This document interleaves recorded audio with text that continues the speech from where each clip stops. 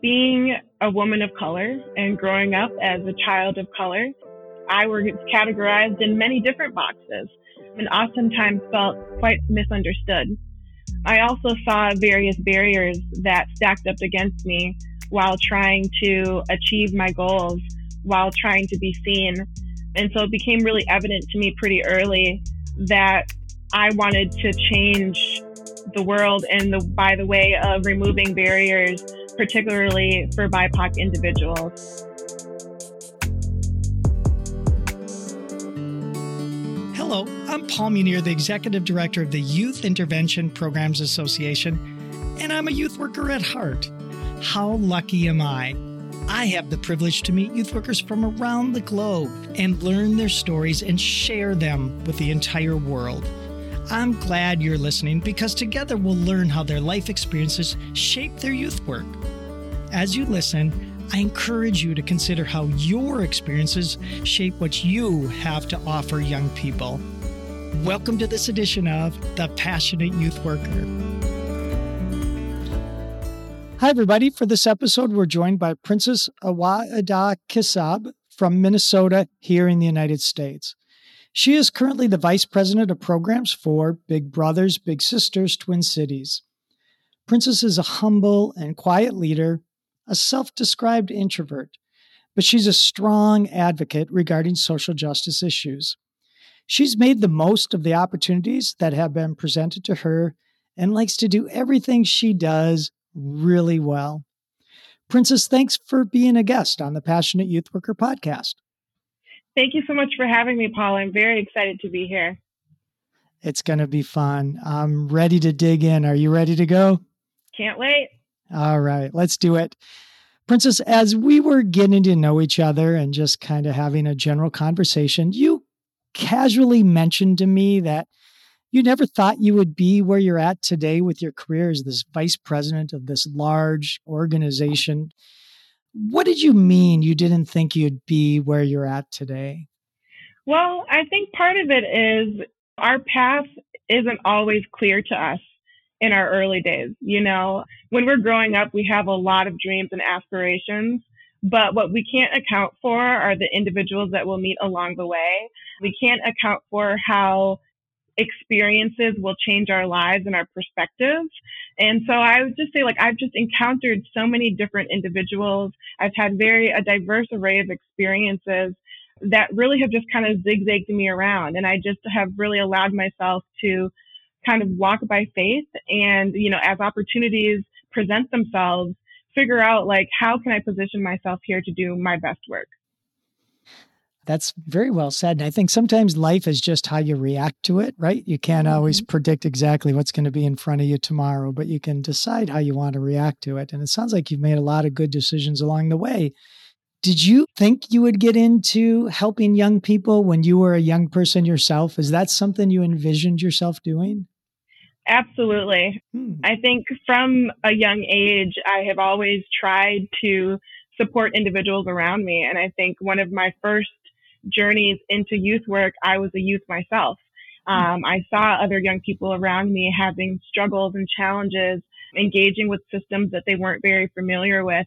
And I wondered, how can I integrate myself into this process, learn about this, and then share my knowledge? So very much so. I really do believe that definitely being connected with youth has been a passion of mine for a long time. Wow, that's great because not a lot of people in this field, when they're young, think someday they're going to be doing this. A lot of us end up here, like myself, kind of indirectly and didn't really have this in mind, but obviously glad where we're at. Where do you think that idea of wanting to help young people and support young people and kind of work against those systems that make it difficult for them, where do you think that comes from? Where does that drive or that purpose come from? Well, I think part of it comes directly, from my mother. She has always been really dedicated and determined to support other individuals.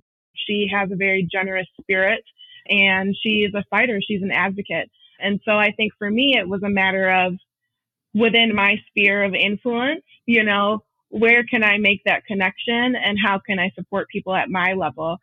And also, I think for me, I was an only child growing up. And so I had a lot of time to myself, but I knew that community was really important, and being connected to other individuals, my peers, was really important, to learn from their experiences and share my experiences for them to learn from as well.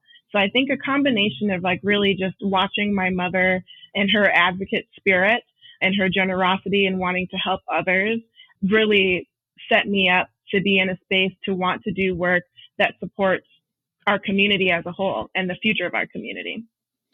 And your mother was a first generation immigrant from Cameroon, is that right? That is correct. Yeah. And so you have to have a fighting spirit and a leader to pack up and come to a whole new place and try to start all over. Can you describe, like, why did your mom decide to do that? And what do you think that meant to you? I mean, you obviously have made the most of it, but what was her driving factor to do that?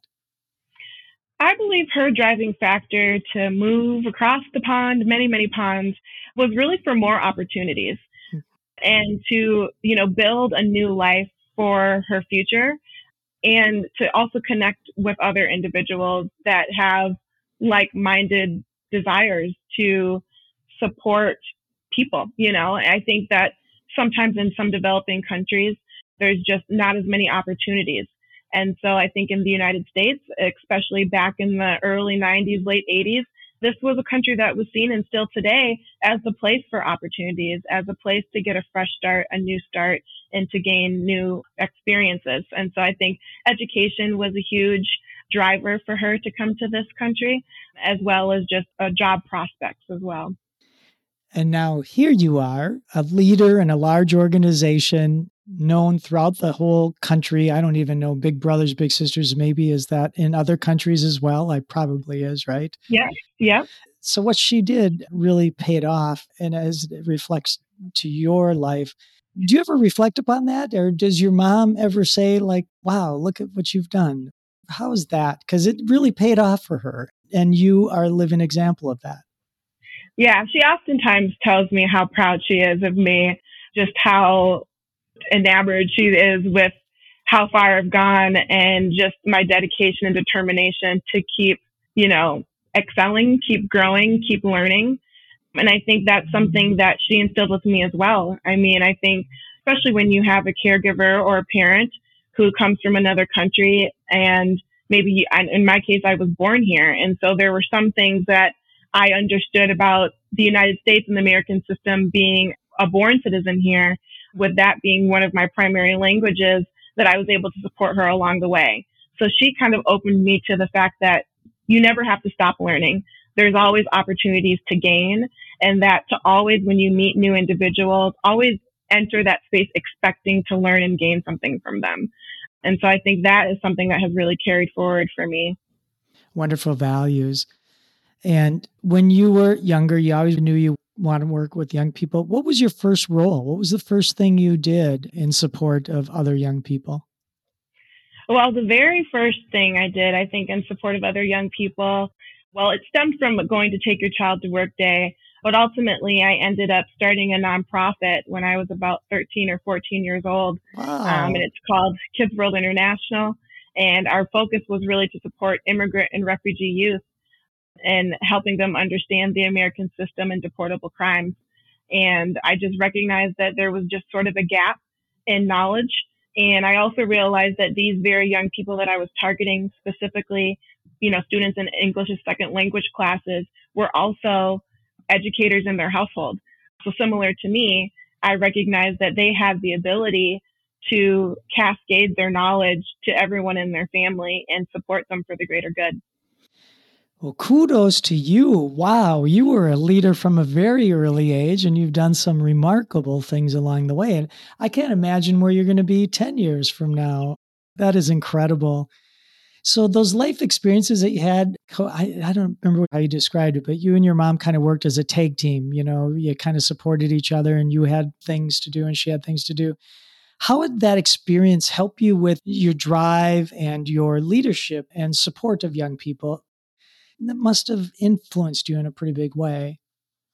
Yeah, I think one of the greatest ways it impacted me was recognizing the ability to share power across my peers, but also share power with people who might be younger than me or have different experiences from me. So I think, really what she taught me, along from like being able to learn from one another, but that to give autonomy back or give it in general and create space for people to make decisions and to have voice. And so I carried that into my youth work because people listened to me when I was young, right? And so I know that there's so much value from listening to the creativity of a young person and looking and getting an opportunity to look through their lens.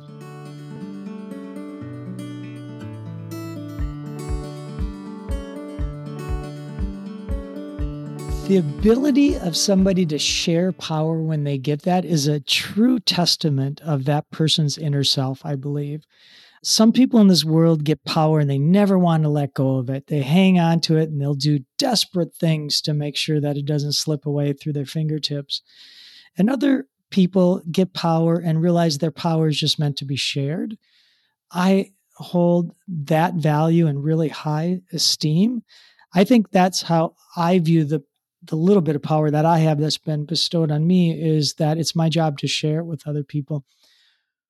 Do you find people in your work and other youth workers you've worked with, do a lot of people share that, or are there some people who don't like to give the power to young people and want to kind of control and get them to do what they want to do versus helping the young person find their way? What is your experience with that?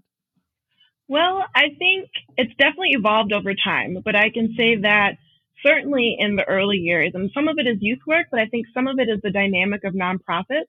Predominantly is the fact that we believe that we're the experts. We believe that we know everything, whether it's because we've gone to X amount of trainings or we have this degree and this background and this education, that a lot of adults feel like maybe they didn't have a lot of power growing up. So they've worked hard. They've worked really hard to assume a position, to assume a title, right? And part of it, I think, is just excitement, but they lose sight on the fact that they might have been that child who didn't have voice, who didn't have choice, who didn't have space to speak their mind and share their experience.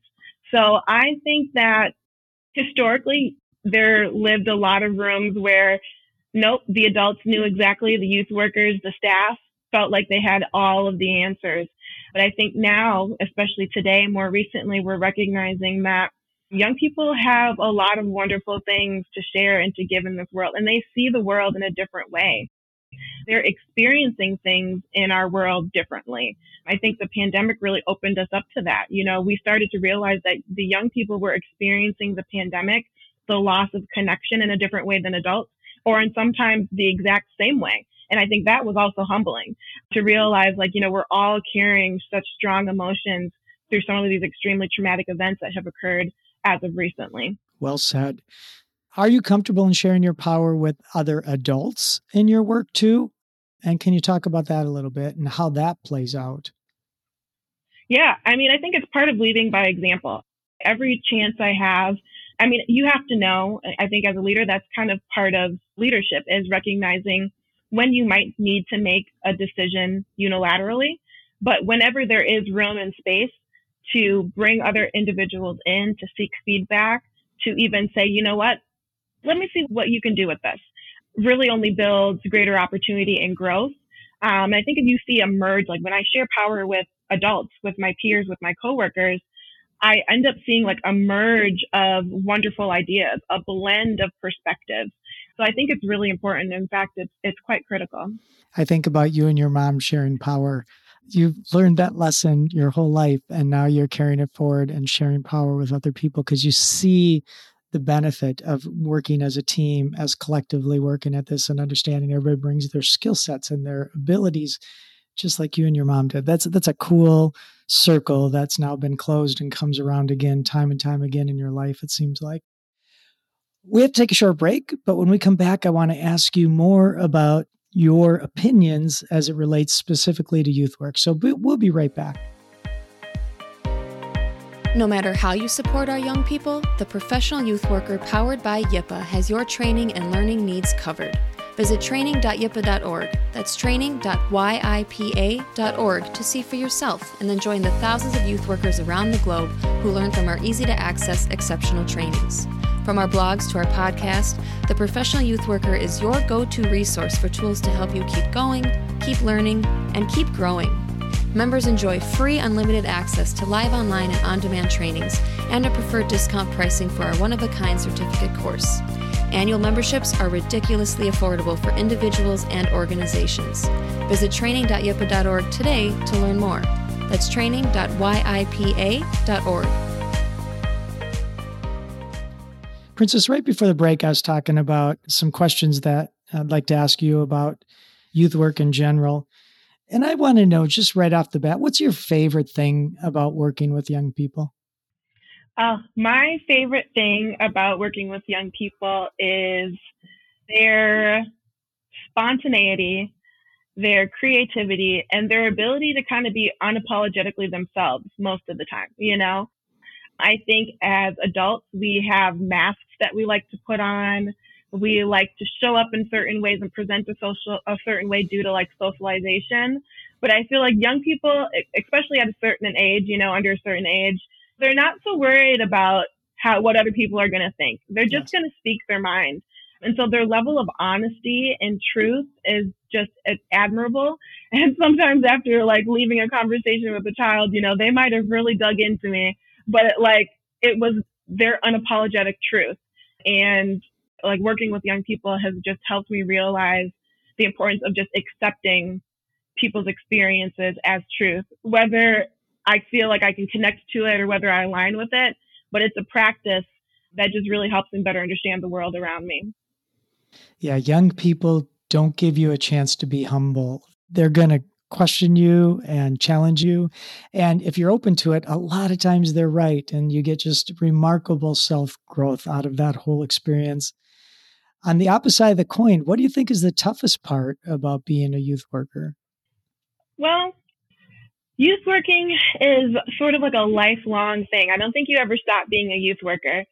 However, what can be challenging is generation, growth, and age, and sometimes feeling separate from sort of what's coming. And I think change, perspectives can be really difficult sometimes for youth workers, whether it's, as youth workers thinking that we're experts and we don't need to lean on young people to kind of show us the way, or vice versa. So I really think some of the challenges with youth work is really related to creating space and being open to just the new generation and how they see the world. Well said. And when you first became a youth worker back when you were young, what do you think the first big lesson you were taught by young people was? What have they shared with you or experiences you've gone through together that have changed you in a pretty significant way? I think my early days of youth work taught me the importance of being kind to people.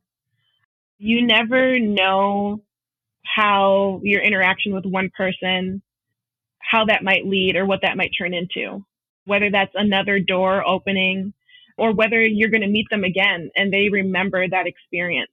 So just remembering to be kind, keeping in the forefront, being empathetic and considering how you're making someone feel. I think sometimes as adults, we can be a little bit rigid towards one another. And sometimes working with young people, you recognize how to be more sensitive and thoughtful with your words. And so that was one of the things that I learned really early on, to be very careful with how I speak and what I say and when I say it. And recognizing that, I think over time, trying to teach young people the same thing about just thinking about time and place and recognizing I want you to be able to freely express yourself. That's completely important. But also being responsible and responsive and aware of what's around you and your situation is important. So young people have just taught me to be mindful of my words and to remember to be kind.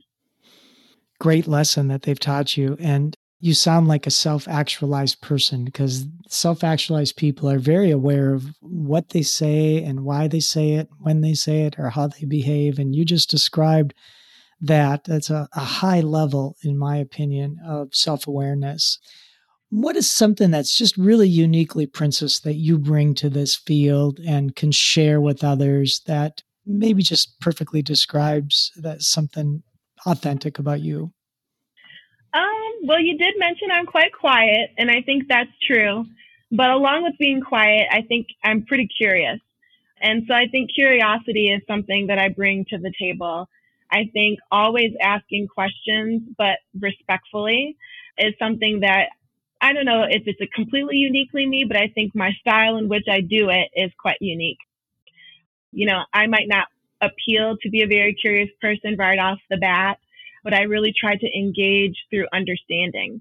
And so I'm always trying to seek to understand by asking more questions. And I think that is just something that makes me a little bit different. I also really center people and communicating with people. And so like sometimes I might be a little bit late to a meeting because I decided someone stopped me and wanted to chat. And I think there's value in that. And then when I enter into that new space, I explained I took a few moments to talk with someone and, that was really valuable. Because again, you just never know what other people are going through. So really taking the time to pause and centering the individual who's in front of me at that present time is something that I do think is uniquely me. Yeah, you're definitely present and with people. And I love your idea about curiosity and bringing that with you. Why is that so important when working with young people, that we have that sense of curiosity about us? Because it makes us avoid making assumptions. In a world that's sort of highly developed around stereotypes even, where we can easily fall into just assuming, and we like to bucket and categorize. I mean, it's a very American thing to want to box people up, and all of our applications, you have to be this or that. You can't be anything in between. And so I think curiosity and working with youth really, encourages me to have an open mind and accept what's in front of me and not make any assumptions. That's great. And I long for the day, and I think you do too, and I bet you a lot of people do, where we can get past that just stereotype of everybody fits into a box. And you're right. I think we do so much of that. And I think that is part of why we're at each other so much today, is we just quickly take one attribute about a person and think we understand them perfectly. And yet we know how complex and subtle some of our behaviors and attributes are. And yet we want to do that on a regular basis. And it's so disappointing. And I know too, I also described you as a strong leader as it relates to social justice and human rights. Can you talk a little bit about that? Why is that such a focus for you? Well, I think being a woman of color and growing up as a child of color, those very boxes that we were just speaking of, I was categorized in many different boxes, and oftentimes felt quite misunderstood. I also saw various barriers that stacked up against me while trying to achieve my goals, while trying to be seen. And so it became really evident to me pretty early that I wanted to change the world by the way of removing barriers, particularly for BIPOC individuals. I wanted to look at systems and how they operate, the history of why they operate the way that they do, and create inroads for everybody, for all people, but really for Black and African American people, for immigrants and refugees, for LGBTQ plus individuals, and especially those individuals who are within those intersections. And so I really believe passionately about, when we are able to consider universalism, consider supporting individuals who have the most barriers stacked against them, we create a better world for everybody.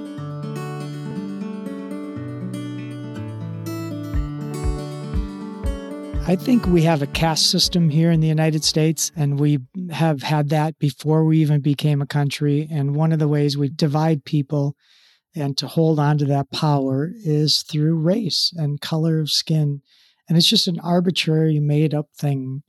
And yet it's so ingrained in our fabric that it's hard to penetrate that. And it's hard to get that to change and to get people to even understand that that is something that's been around for 400 or 500 years here. Mm-hmm. Do you feel, from your perspective as a person of color and a woman, are things getting better, or are things status quo, haven't really changed? I just ask you that in a real honest and transparent way as a white guy with all the privileges that society gives. What's your perspective on that? Are we making inroads? In some areas and in some communities. It's not very broad scale. I think what you get in one community is very different than another community. And sometimes that could be a measure of equity because some spaces might need more resources and more support.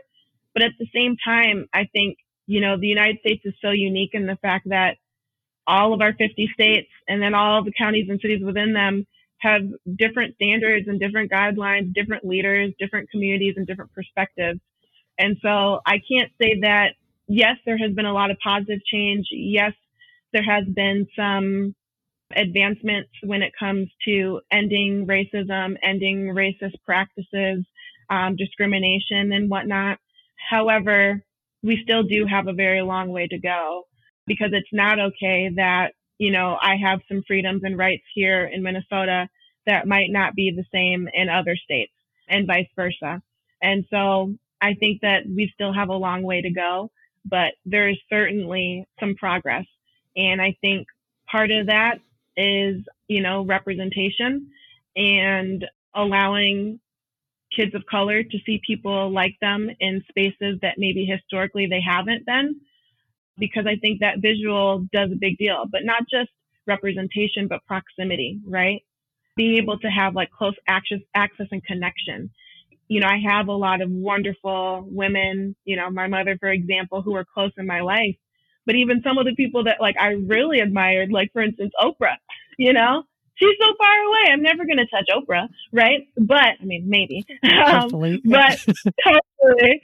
But the reality is proximity makes a really big deal, Yeah. And so it's important that our young people have people in their community who look like them, that can be mentors to them, that can support them, that can guide them, that can listen to them, and that can help them reach their full potential. Yeah. I think it's so easy to say, well, there's a few examples, Michelle Obama, and Oprah, Mm-hmm. but there really isn't enough that a person, a young person, especially a young girl of color, could look around and say, there's examples all around me. And it's just, there's these kind of one-off examples that are so far away. I think that's a great way to describe it. And thank you for sharing your passion. I'm just always curious, as I feel like as a white guy, it's a big part of my responsibility to help change that. And I'm glad that you're out speaking so well about all those issues.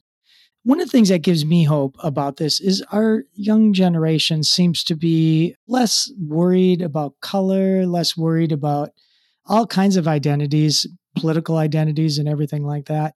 And that gives me a lot of hope. It seems like they are less focused on trying to put everybody in a box. I wonder what your perspective of that is.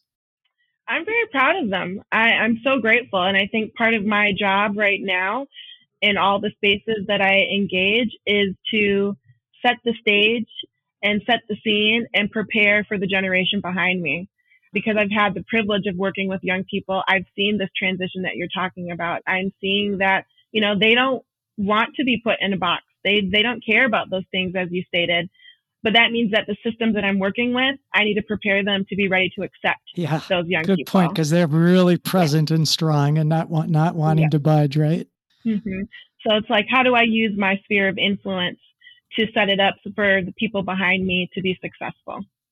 Well, good for you. And it has just been so enlightening and fun to get to know you and to hear about all the wonderful things you're doing and all the attributes that you have brought into the field of youth work and the example of sharing power that you learned very early on and your willingness to do that now is something that I very much admire, and I think a lot of people do as well. So thank you for everything you continue to do and have done in the past, and I'm sure you're going to do in the future. And thank you for being a guest on the Passionate Youth Worker podcast. Thank you. It's been an honor. I feel the same way. Before we go, what words of wisdom or inspiration would you like to leave with the listeners? Well, I'd like to tell the listeners, no matter what age you are, to never stop learning, never stop exploring, to never give up. And even on that path, there will be a lot of things that might get in your way. It's okay to take a break, and it's okay to start over. Just remember, whatever you do it with all of your heart.